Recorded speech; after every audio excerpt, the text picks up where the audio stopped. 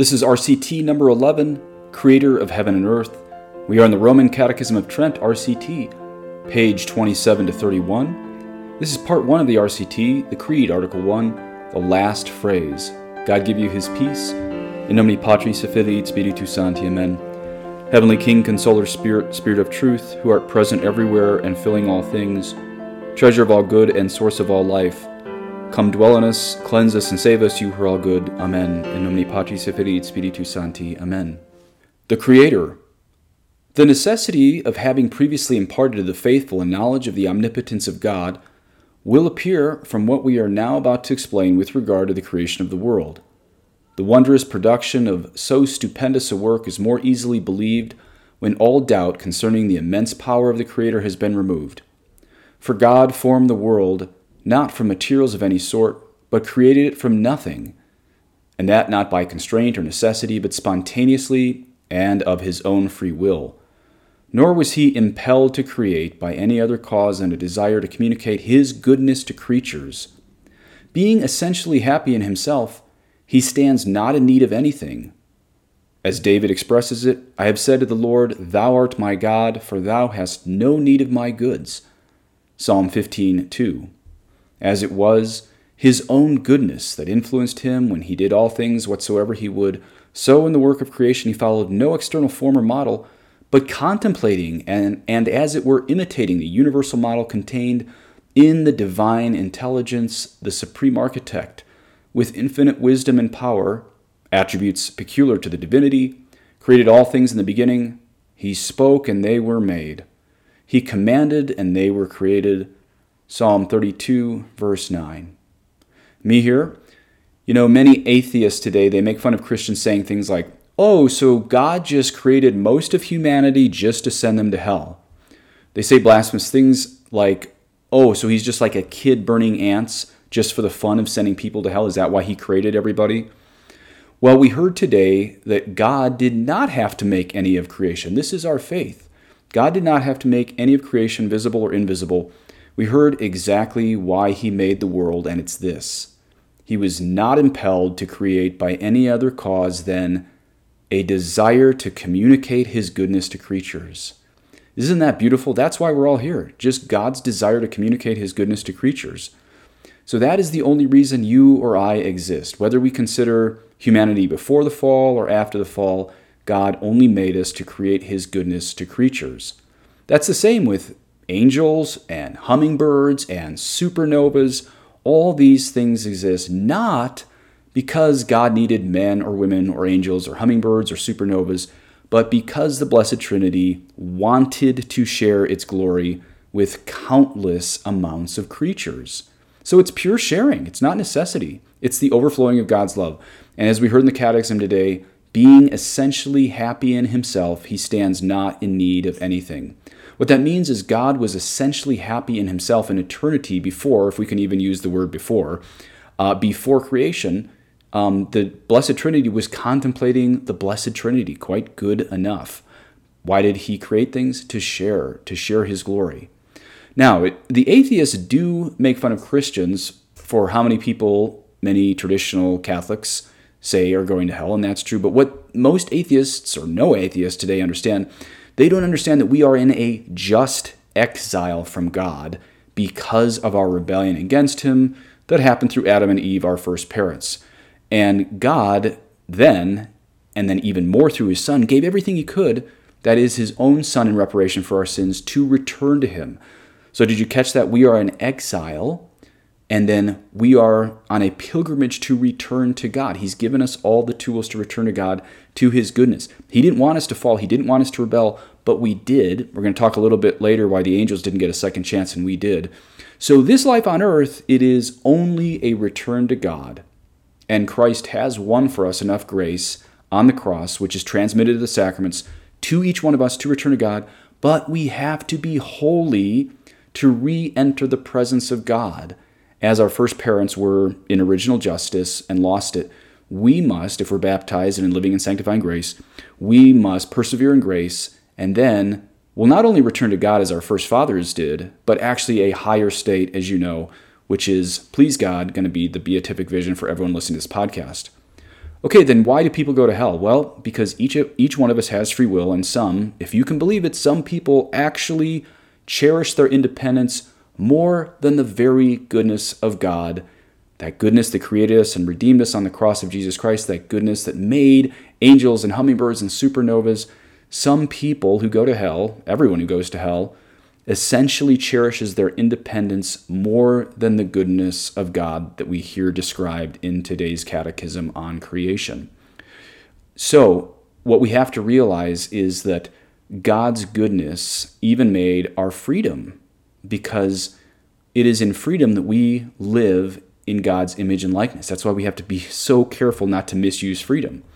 So we have to see that all of creation is coming not from God wanting to control us, as these atheists say, like a kid with a bunch of ants, not a despot. God created us in goodness. He chose not to withhold his glory from trillions of creatures, as the Catechism said today, contemplating, as it were imitating, the universal model contained in the divine intelligence, the supreme architect with infinite wisdom and power created us. The Catechism again of heaven and earth. The words heaven and earth include all things which the heavens and the earth contain, for besides the heavens, which the prophet has called the works of his fingers, Psalm 8:4, he also gave to the sun its brilliancy and to the moon and stars their beauty, and that they might be for signs and for seasons and for days and years, Genesis 1:14. He so ordered the celestial bodies in a certain and uniform course, that nothing varies more than their continual revolution, while nothing is more fixed than their variety. The creation of the world of spirits. Moreover, he created out of nothing the spiritual world and angels innumerable to serve and minister to him, and these he enriched and adorned with the admirable gifts of his grace and power. That the devil and the other rebel angels were gifted from the beginning of their creation with grace clearly follows from these words of the sacred scriptures. He, the devil, stood not in truth, John 8:44.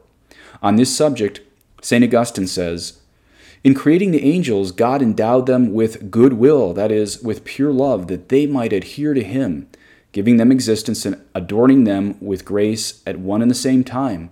Hence we are to believe that the holy angels were never without good will, that is, the love of God. As to their knowledge, we have this testimony of Holy Scripture. Thou, my Lord, O King, art wise, according to the wisdom of an angel of God, to understand all things upon earth, 2 Kings 14:20. Finally, the inspired David ascribes power to them, saying that they are mighty in strength and execute his word, Psalm 102, verse 20. And on this account they are often called in Scripture the powers and the armies of the Lord. But although they were all endowed with celestial gifts, very many, having rebelled against God, their Father and Creator, were hurled from those high mansions of bliss and shut up in the darkest dungeon of earth, there to suffer for eternity the punishment of their pride. Speaking of them, the Prince of the Apostles says, God spared not the angels that sinned, but delivered them, drawn by infernal ropes to the lower hell unto torments to be reserved unto judgment. 2 Peter chapter 2, verse 4. Me again. So notice that all the angels were given this probationary period to obey a task given them by God. And if they obeyed, they passed and they stayed in heaven. And if they disobeyed, they were cast to earth and eventually hell.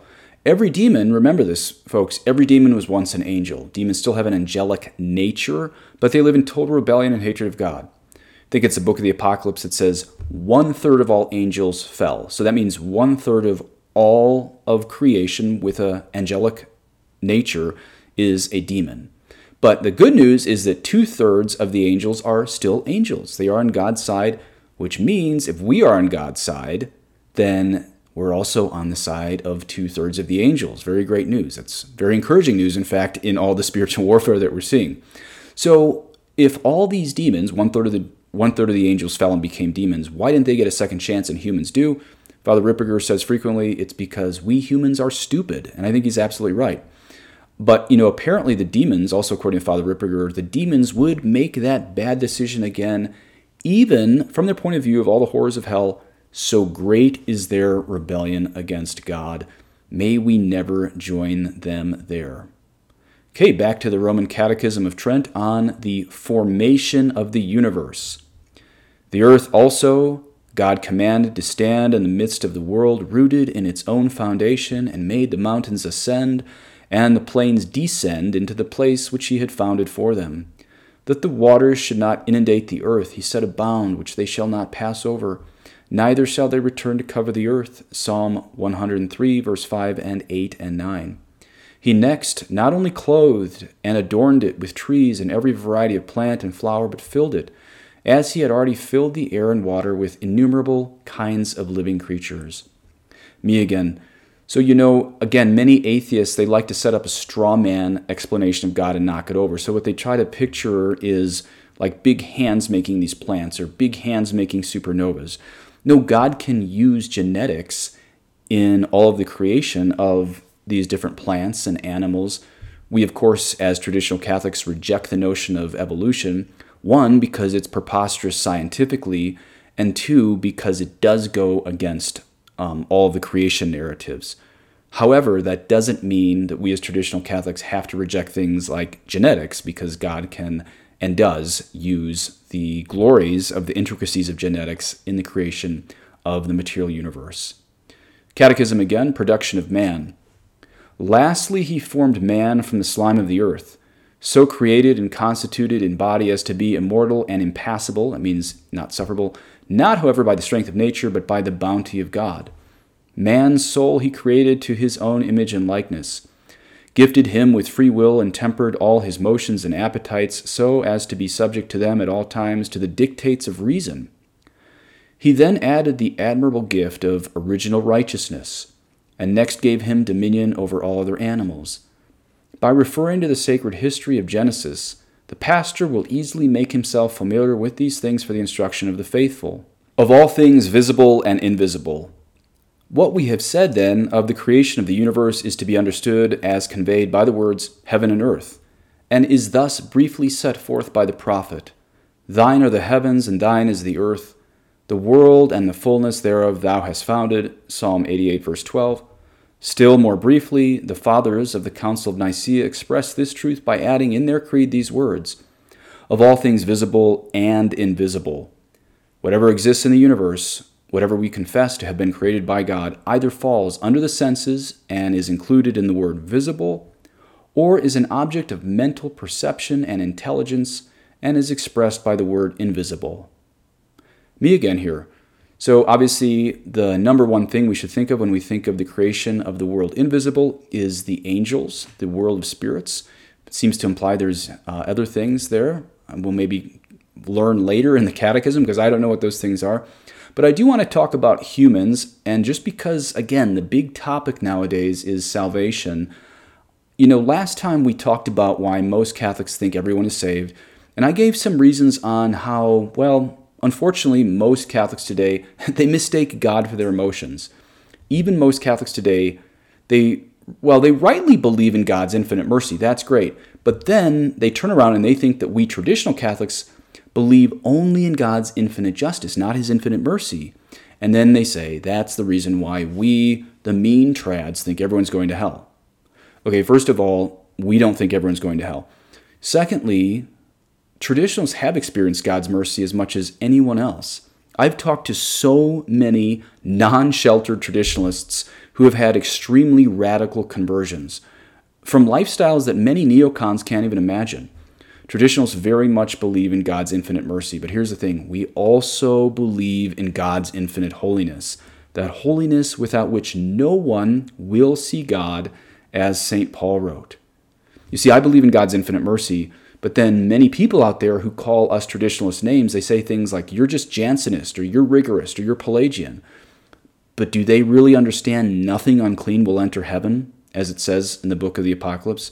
And that is why we need the blood of Jesus to enter heaven, not just say, doing your best at following your conscience, like modernists say.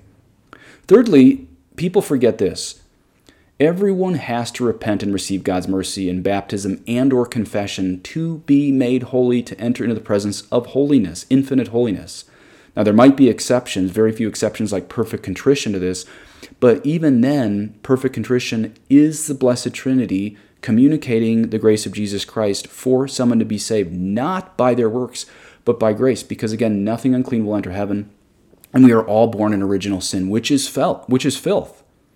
So here's my challenge to the Catholics who make fun of traditionalists. I believe in God's infinite mercy, but do you believe in God's infinite holiness? You see, when you meditate on God's holiness and how many people today openly offend God with absolutely no signs of repentance, then can you understand why tradition holds that even with God offering all of humanity as mercy on the cross, some people will still spit in his face, unfortunately. So we have to use basic theological common sense and see that mortal sin is not compatible for an eternity with God's spotless and infinite holiness. That's why he's given us his mercy. In fact, sin isn't even compatible in eternity with his infinite love. God respects our freedom, but every mortal sin, not just our emotions on our deathbed, every mortal sin is a decision not to enter into the holiness of God. And then we will finish with 2 more paragraphs from the Catechism itself today. God preserves, rules, and moves all created things. We are not, however, says the Catechism, to understand that God is in such ways the creator and maker of all things that his works, when once created and finished, could thereafter continue to exist unsupported by his omnipotence.